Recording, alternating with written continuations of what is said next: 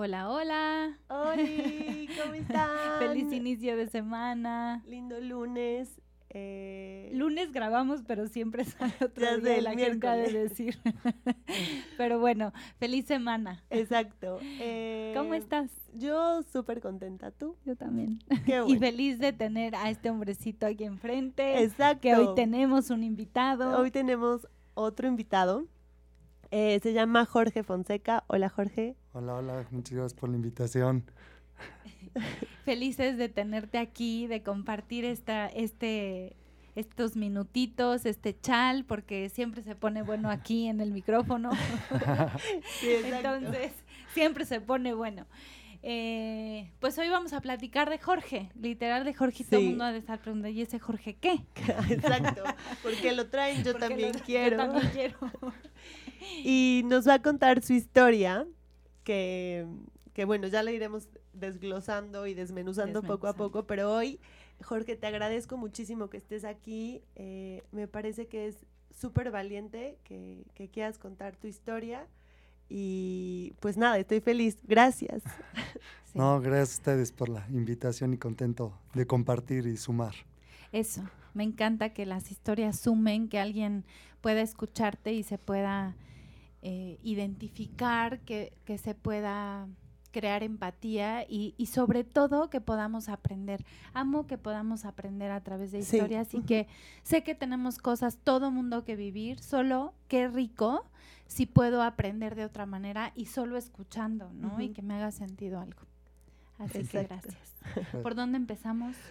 Pues me gustaría saber, Jorge, más o menos, ¿dónde estabas? Quizá hace 2 años, año y medio, año 8 meses. ¿Qué estabas haciendo? ¿En qué punto de tu vida estabas? ¿Cómo te sentías? Muchas gracias. Pues yo creo que hace un tiempo atrás veía, creo que era la vida que uno como que había soñado, por la cual había trabajado uno, que era pues el estudiar una carrera, el tener un propio negocio o tener un buen empleo, viajar, estar cerca de la familia. Entonces creo que era una vida que sentía que era rutinaria, normal, cómoda, que había logrado lo que en su momento habían sido objetivos.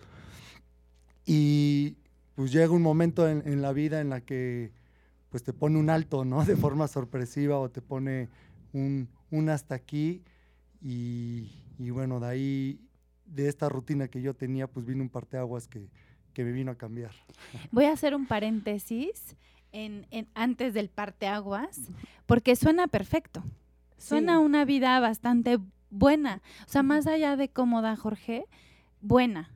Y quiero decirles que Jorge tiene 31 años, porque esto es un dato muy importante, porque a lo mejor la gente le pone 50 años y dice, bueno, pues 50. Sí, ya tenía todo. Ya, sí, o sea, ya vivió, tiene cosas. 3 niños, o sea, en la universidad, no. Tiene 31 años y estamos hablando de que tenía 29, 30 años cuando esta vida era bastante buena, yo diría, Correcto. ¿no? Y cómo es que de bastante bueno, cuando no hay peros, pareciera que no hay peros, viene un parteaguas. Sí, cuéntanos de eso. Pues como a mí me gusta el tema de, como le dije, de tener objetivos claros, todo, y parte de ello lo he encontrado en correr maratones, ¿no? Entonces, un día después de un entrenamiento, literal, comencé a sentir una inflamación en la ingle, y en ella pues dije, pues fue por el esfuerzo, ¿no? Entonces pasaron los días, me acuerdo perfectamente, fue un miércoles, y para el viernes, cuando vi en el espejo, dije, no, esta inflamación ya no es normal, ¿no? Necesito ir a consulta, ir a saber qué es lo que tengo, ¿no? Entonces el lunes llego a consulta, revisión, y el doctor a los 5 minutos que me estaba revisando y me dijo, esto parece ser cáncer, así de seco, un golpe, y así de, baja en este momento a hacerte un ultrasonido para confirmar con imagen si es lo que estoy pensando que sea, ¿no? Entonces ahí bajo al ultrasonido, y baja el doctor y lo ve en imagen y me dice, Jorge, lamento decirte, pero con la imagen lo que estoy viendo es que es cáncer, los tumores que tienes, ¿no? Así de seco, no sabes ni cómo reaccionar, es un golpe de agua fría y no sabes hacia dónde. A mí también, yo sentí muchísimo miedo. Sí. Y al final, pues, eso es lo que sientes, miedo, dudas, y lo que hice fue al otro día ir a buscar una segunda opinión, claro. Y tal cual fue la misma respuesta, y yo así de un día para otro, me acuerdo que fue en enero del 2019, fue un miércoles, y al siguiente jueves de la siguiente semana ya estaba en quirófano, me estaban retirando los tumores para mandarlos a patología. ¿Qué pasa por tu cabeza? Mucho miedo, muchos cuestionamientos, muchas dudas, y siempre la pregunta era ¿por qué? ¿No? O sea, no lo entiendes, ¿no? O sea, dices, ¿por qué a mí? ¿Qué hice mal? ¿Me voy a morir? Pasan muchos cuestionamientos y muchos miedos que no sabes hacia dónde correr o hacia dónde dirigirte. Claro. Ajá, porque, o sea, como que en esta vida súper buena que tenías, o sea, entrenabas para maratones, súper sano, ajá, comer bien, ejercicio todos los días, cuidarte, o sea, como que no había espacio para que hubiera un cáncer de la nada, aparentemente. De la nada. Y yo me sentía sano, como dicen, sí, ¿no? Yo creía, pero pues al final de cuentas, yo ahorita, lo es muy fácil decirlo, pero pues te das cuenta que no estaba sano, no nada más físicamente, había muchas otras cosas que a lo mejor sanar, y ahí es cuando este tipo de parteaguas son los que te abren muchas veces los ojos, ¿no? Y tristemente tienes que esperar a que lleguen para que así suceda. Y estás tocando un punto que yo amo, Jorge, porque la gente de pronto es muy escéptica y puedo ventanearte un poco. Sí. Jorge era uno de estos escépticos. Recuerdo perfecto cuando te conocí, un hombrecito súper financiero, súper mental, un joven brillante, pero mental, o sea, en la cabeza, todo tenía una explicación, todo una uno lógica, más uno, dos. Exacto. O sea, si como bien, si tengo todo bien, un negocio bien, todo bien, pues todo bien. Igual a todo bien. Exacto. Y ahorita que estás diciendo, es que hasta ganas de llorar tengo, ahorita que estás diciendo, pues había que sanar otras cosas, ¿no? ¿Cómo es el proceso? ¿Qué sigue después del quirófano? Pues una vez que me retiran los tumores y se va a patología, a los unos días pues dan los resultados y sí resulta que es un cáncer, y que el doctor me recomendaba iniciar un tratamiento pues primero de 3 ciclos. Cada ciclo abarcaba 3 semanas y eran 7 aplicaciones, ¿no? Entonces, de quimioterapia, pura quimioterapia. Y yo mentalmente pues dije, son 7 aplicaciones, ¿no? Por semana, 3 semanas, son 21 aplicaciones, pues lo multiplico por 2, serían 42, lo de un maratón, pues me lo echo, ¿no? Dije, pues vamos, ¿no? O sea, eso fue mi primer pensamiento. Dije, pues voy por el primer aplicación y son los primeros 2 kilómetros, y yo pensando así de, ya sé que al kilómetro 30 me voy a sentir cansado, pero había que resistir, ¿no? O sea, o aguantar, esa era como mi que era idea, 42. ¿no? Sí, estoy en shock. Está cañón. Y así fue cuando entré a los primeros 3 ciclos, ¿no? En decir, pues, hay que entrarle y esto es lo que hay, y muy como a lograrlo, ¿no? O sea, a completar estos 21 aplicaciones, y para mí era como, se acabó, vámonos.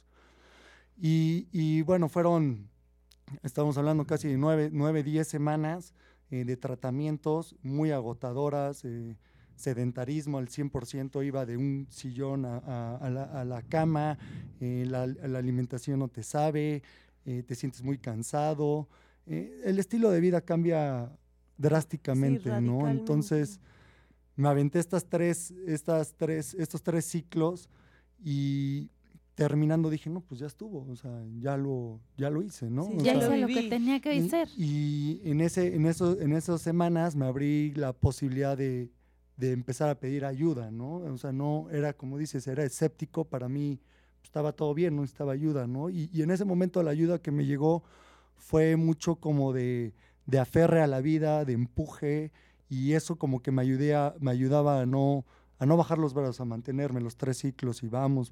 Jorge, ¿y cómo era este proceso con tu familia? O sea, con Lisa, tu esposa, con tus papás, con tus hermanos. con tus amigos? O sea, ¿qué te decían? ¿Te preguntaban cosas? ¿Sentías que te veían con lástima o de que, ay, pobrecito? O sea, ¿qué pasaba con tu entorno como social? Pues fue un shock, nadie lo veía venir porque todos decían, pues era una persona sana, ¿no? Uh-huh. O sea, bien. O sea, nunca pensamos, y al final, pues primero fue un shock, pero después de eso, la verdad es que todos se portaron a la altura impresionante, o sea, tuve en qué anclarme, uh-huh. Y eso me ayudó y siempre me dijeron, nunca te vamos a ver como un enfermo, ¿no? Y yo cuando empezaba, pues me veía al espejo y decía, estoy bien, o sea, pero en esos procesos de repente hay puntos de quiebres, ¿no? O sea, uno a lo mejor fue la noticia, otro que fue un punto de quiebre fuertísimo fue cuando empecé a perder el cabello y la ceja, uh-huh. ¿no? Y recuerdo perfectamente un domingo que yo estaba en mi casa y de repente mediodía tocan en mi casa, digo, ¿quién habrá sido, no? Entonces ya bajo, abro y de repente todos mis primos rapados, ¿no? Oh, wow. Para ir ahí a decir, estamos contigo, sí, ¿no? No eres el único. Eso. Entonces, tuve mucho donde anclarme y la verdad es que fue parte de mis bases para no dejarme caer, ¿no? Ajá. Qué importante. Sí, que estuvieran ahí contigo, sí, como esta red de soporte en estos momentos, uh-huh. Sí, es básica. O sea, creo que si ellos no hubieran estado, o sea, hoy estaríamos contando otra historia completamente diferente. Distinta. Uh-huh. Sí, totalmente. Distinta. ¿Qué vas aprendiendo en vamos en la primera dosis, ¿no? Ya lo pasé, ¿qué sigue? ¿Qué mentalmente seguía siendo 1 kilómetro más 1 kilómetro hasta completar 42 o ibas aprendiendo algo en el camino? Pues sí iba aprendiendo, pero yo creo que todavía no estaba en un punto tan consciente, sino que iba nada más con empuje, con fuerza a lograrlo, y cuando terminé esos 3 ciclos fue como de, ya lo logré, ¿no? Tengo que esperar ahorita a hacerme mi estudio, y cuando llegue mi resultado sé que voy a estar bien, porque hice lo que tal cual, by the book, lo que me dijo el doctor, lo que me dijeron, ¿no? Sí. Y entonces dije, tengo que estar bien, uno o sea, más ¿no? uno. Sí. Entonces, después de que terminé mis tratamientos y esperé a mi resultado, llegué a consulta, yo dije, no, pues a todo dar, esto va a estar ya en la noticia, mis papás resuelto. Fueron y resulta que no, o sea, que aún había residuos de cáncer, que el tumor o el tratamiento no había hecho su efecto al 100, y el doctor me dice, ¿sabes qué? Tienes que regresar a otro tratamiento, ¿no? Por lo menos mínimo a uno más, y vemos.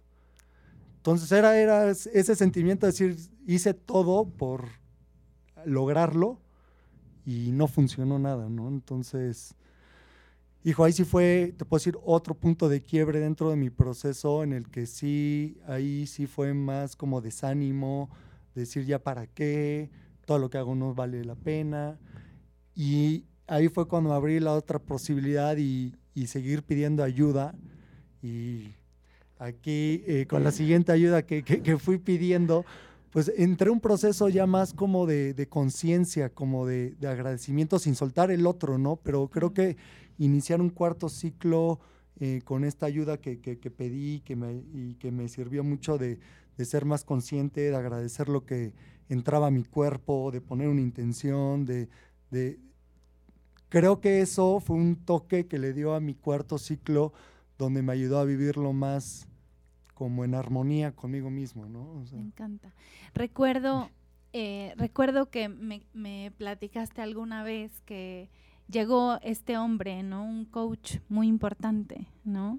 Que él, o sea, que con él empezó un poco esta parte de ir para adentro, de revisar otras cosas, lo que decías al principio, Jorge, de sanar otras cosas que no eran del cuerpo físico, que no era es que si ven a Jorge es un tipo de 1,80 y tanto, súper fuerte, todo guapo, y entonces dirías, pues no le falta nada, o sea, físicamente no hay nada que sanar. Había otras cosas que, vamos a ponerle sanar, resolver, mirar, ¿no? Adentro de Jorge. Y eso creo que se empezó a destapar una cajita de Pandora.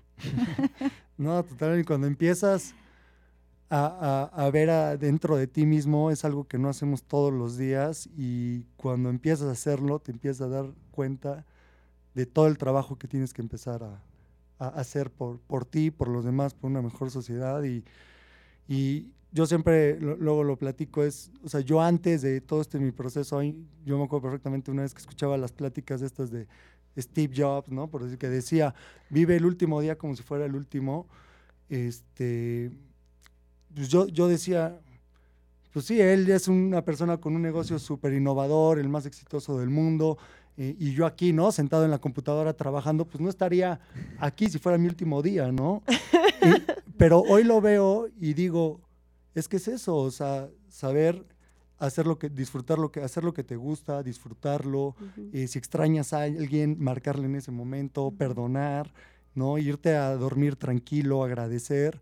Entonces, sí, después de todo este proceso, por decir algo, esto fue algo que me hizo mucho clic y que ahora ya trato de vivirlo así, ¿no? Claro, porque no tienes que hacer como estas cosas extraordinarias todos los días, o ya sabes, aventarte de un paracaídas y ya sabes, o sea, como esto que nos imaginamos de ver este último día, como, o sea, ver este día como si fuera el último día, entonces ya yo me quiero volar la cabeza, entonces me voy a ir a comprar tal coche porque ya es mi último, o sea, no, es como hacer estas cositas que vas diciendo que al final es vivir, o sea, vivir. Sí. Vivir en serio, o sea, no payasadas. O sea, vivir, sentir, esto que estamos haciendo los tres ahorita, digo, no manches. O sea, si hoy fuera nuestro último día, estaría chingoncísimo. Sí. No, o sea, está mirarnos, tan padre esto, de hacer sí, contacto visual, de abrazar a alguien, de reconocer a alguien. De escuchar una historia. Que no solamente es echarse de un paracaídas, que la gente piensa en, me voy de viaje, agarro mi maleta, me voy a no sé dónde. Y a lo mejor no, a lo mejor, si real es mi último día, me voy a comer con mi familia, ¿no? Y me voy a abrazar a mis papás o... Sí, o me voy a bañar que me hagan piojito, sí, me voy a echar 1000 cremas. No sé, tampoco tiene que ser como tan buscado, pero me encanta que hoy lo pongas y no lo platiques, como esto de, es lo que intento hacer ya hoy o sea, cada día. Sí, quitarte esa venda de los ojos, porque muchas veces va uno etiquetando, juzgando, y va uno pues, creyendo que así es la vida, ¿no? Y al final cuando haces una pausa, y a mí me llegó de una manera que nunca imaginé, pues al final ver hacia adentro te ayuda a abrir mucho los ojos. Voy a seguir ventaneándote. Porque tengo el gusto de conocerlo. Recuerdo alguna charla que tuvimos y que decíamos, cuando acabe esto, y lo relaciono ahorita con esto del COVID. Yo también lo pienso. O sea, cuando acabe esto, ¿qué? O sea, volveríamos a la normalidad, y la respuesta fue no. O sea, la normalidad hoy es esto que dice Jorge, de la normalidad se volvió a agradecer, vivir en conciencia, vivir aquí y ahora, poner intención, saborear la comida. Puta, saborear la comida. Me acuerdo cuando me decías, no me sabe. ¿Cómo? No, me lo meto porque no me queda de otra, pero no me sabe la comida, ¿no? Y creo que es como entender que sí pasó algo. No, que quizás fue la diferencia entre la primera aplicación y la segunda, que en la primera no pasó nada. Es como, me lo pongo, listo, se acabó. Segunda aplicación, me doy cuenta que sí pasó algo, ¿no? Correcto. ¿Cómo sientes eso? ¿Cómo se los compartirías? Pues es que al final de cuentas se resume como lo dijiste. Yo hoy en día, gracias a Dios, mi recuperación ha sido positiva, y o sea, no me lo tomo mal, pero muchas veces cuando personas me vuelven a encontrar o algo, me dicen, estás como si nada. Y no lo tomo mal ni nada, pero yo dentro de mí lo digo, o sea, sí pasó. Claro. O sea, ¿no? O sea, sí. Y a lo que voy es, hoy para mí es pues ya normal, o decirlo, ya no me cuesta tanto trabajo porque he venido con un proceso, ¿no? O sea, si me hubieras preguntado esto mismo hace un año, a lo mejor no sabría responderte con esta seguridad que lo tengo, pero al final es que sí pasan cosas, y ya lo que vivía antes no es lo mismo. O sea, puedo replicar algunas cosas, ¿no? Como dices, el comer, el dormir, el hacer ejercicio, pero ya no lo vives de la misma manera, o sea, ya la forma de ver tu día a día, de ver las actividades y todo, cambia, ¿no? Y al final, como si yo pudiera en su momento ver atrás y decir si decidiría vivir esto otra vez, a pesar de todo el dolor y todo, sí lo volvería a vivir por la persona que eso me convirtió en el día de hoy, ¿no? Totalmente. Claro, hoy no vives igual, ¿no? te vistes igual. No piensas igual, o sea, incluso, no sé, tal vez ni estarías aquí, o sea, si hace un año yo te hubiera dicho, o hace 2, de que, ay, Jorge, platícanos de algo, me hubieras mandado a volar, ¿no? O sea, como... probablemente, o no estaremos hablando de esto, Ajá. ¿no? Que hoy es mucho más profundo. A mí me da, o sea, la verdad que sí me da curiosidad, como... O sea, después de este cuarto ciclo que te aplican, ya tenías ayuda de Marta, ya ibas a esta terapia, o sea, ya habían cambiado cosas de cómo estabas llevando el proceso. ¿Qué pasó después? O sea, ¿qué? Sí, o sea, al final fue eso, abrir nuevas posibilidades, nuevas vías de ver hacia mí y poderlo entender, ¿no? Entonces, después de estos procesos es algo que busco no soltar, ¿sí?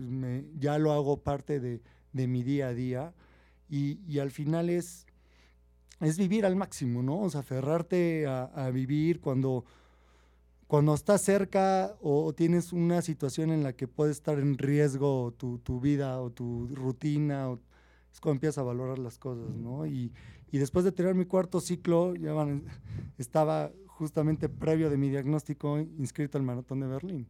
Ajá. Y yo terminé mis tratamientos en junio y el maratón era a finales de septiembre, ¿no? Entonces yo todavía, a pesar de haber terminado el tratamiento y todo, dije, no, pues voy a correrlo, ¿no? Tiene que ser mi maratón, o sea, es mi forma de cerrar este capítulo, decir, voy a dejar esto atrás, ¿no? Entonces, pues yo me mentalicé en que lo quería hacer, lo iba a hacer, y bueno, tuve que esperar mi periodo como de espera para hacer mi estudio, y yo en ese proceso pues empecé como a tratar de prepararme, ¿no? En alimentación, físicamente, mentalmente, y después de que mis resultados me dicen, hizo efecto el tratamiento, vas a estar ahorita en remisión y durante 2 años vas a estar en chequeo. O sea, para mí fue, o sea, la mejor noticia que me han dado en mi vida y eso me dio un boost, un plus para decir, voy a correr el maratón y me preparé y fue un maratón no por llegar y colgarme esa medalla, fue un maratón donde a mí me sirvió de hacer retrospectiva y cada kilómetro, cada paso que iba dando, entender lo que había pasado y eso me ha ayudado a estar hoy con los pies más aquí en firme, ¿no? Wow. En la tierra. Qué cañón. Un maratón completamente distinto, ¿no? Totalmente. 42 sí, a los kilómetros anteriores. De vivir cada paso, de disfrutar cada paso, creo que me lo cuentas y siento como esta conexión con la vida, con este reconocimiento, estoy vivo. ¿Cuánta gente corre en automático? Exacto. Y no siente y no respira, ¿no? Solo es, voy a llegar a la meta. Esto que decíamos al principio de, solo voy a tener un coche, voy a tener mi empresa, voy a casarme, voy a tener 3 hijos, voy a tener un perro y cuando llegue allá, ya veré, ¿no? Mientras en el camino, cero disfruto, cero conecto. Y este maratón quizás fue, ¿no? Resignificar el camino. Correcto. ¿No? Que creo que de eso se va tratando un poco la vida. La vida, claro. ¿Y cuántas personas están con un diagnóstico similar al tuyo y físico o no, porque el cáncer no solo es físico. Exacto. El cáncer, de verdad, gente, llévenlo a... Se murió mi mamá ahorita, antes de empezar fuera de micrófono. Ana decía, bueno, a mí se murió mi mamá, yo no sé qué, ¿dónde está un cáncer y qué podríamos, o sea, para qué vino un cáncer, ¿no? A mi vida? Y qué regalos me puede traer, porque a lo mejor hace un año te hubieran dicho, te va a dar cáncer y te va a dar N cantidad de regalos, hubieras dicho, zafo. Sí, y no solo a ti. O sea, a toda la gente que está al lado, hoy todos los que te escuchan, o sea, nosotras, o sea, como muy cañón.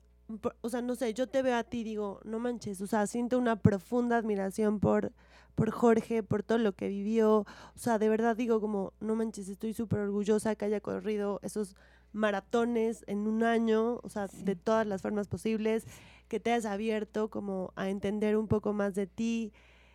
No es fácil, o sea, no es fácil y requiere muchísima valentía y estar abierto. Y hoy me parece que wow, o sea, wow que hoy pueda ser un ejemplo para muchísimos, incluida yo. Sí, y yo. Y al final creo que como bien lo dicen, o sea, no nada más es la enfermedad.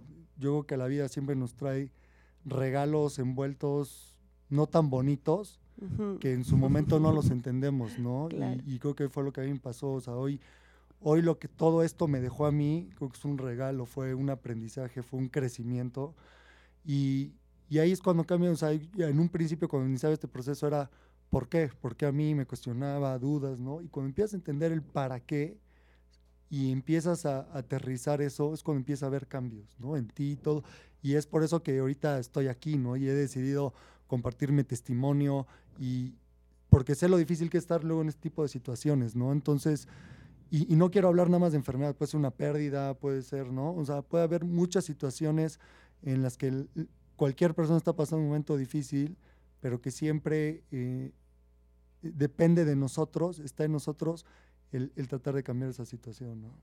El mirarla distinto, el cambiarte de silla, ¿no? Y elegir qué bueno puede haber aquí, qué mensaje me trae la vida con esto, con lo que sea que esté pasando y agarrarlo, ¿no? Y listo.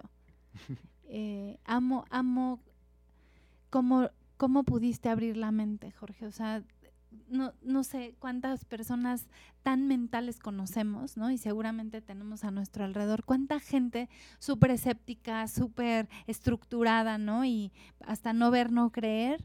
Y amo que hoy eres esta evidencia de que una mente se puede hacer expansiva, de que siempre hay cosas que mirar, aprender, ¿no?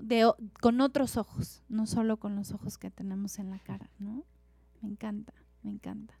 Ay, Jorge, pues muchísimas gracias. Sí, creo que esto da para mucho. Sí. Yo ya estoy así. Yo también estoy pensando, ya no quiero hablar. Muchas cosas. Te agradecemos muchísimo que hayas venido hoy, que nos cuentes tu historia, que nos des como que un ejemplo para todos los que te van a escuchar o ya te están escuchando. De verdad, gracias. Gracias por estar aquí. Sí, que hoy puede ser perfecto alguien que pueda acompañar a otro en un proceso, ¿no? En un diferente, que ya pasaste por ahí, ya sabes qué se siente, ¿no?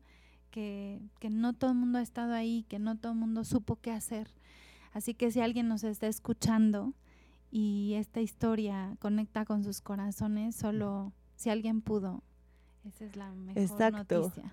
Que tú también seguramente puedes aprender algo donde estás parado, sentado hoy y hacer que valga lo que sea que estés viviendo, ¿no?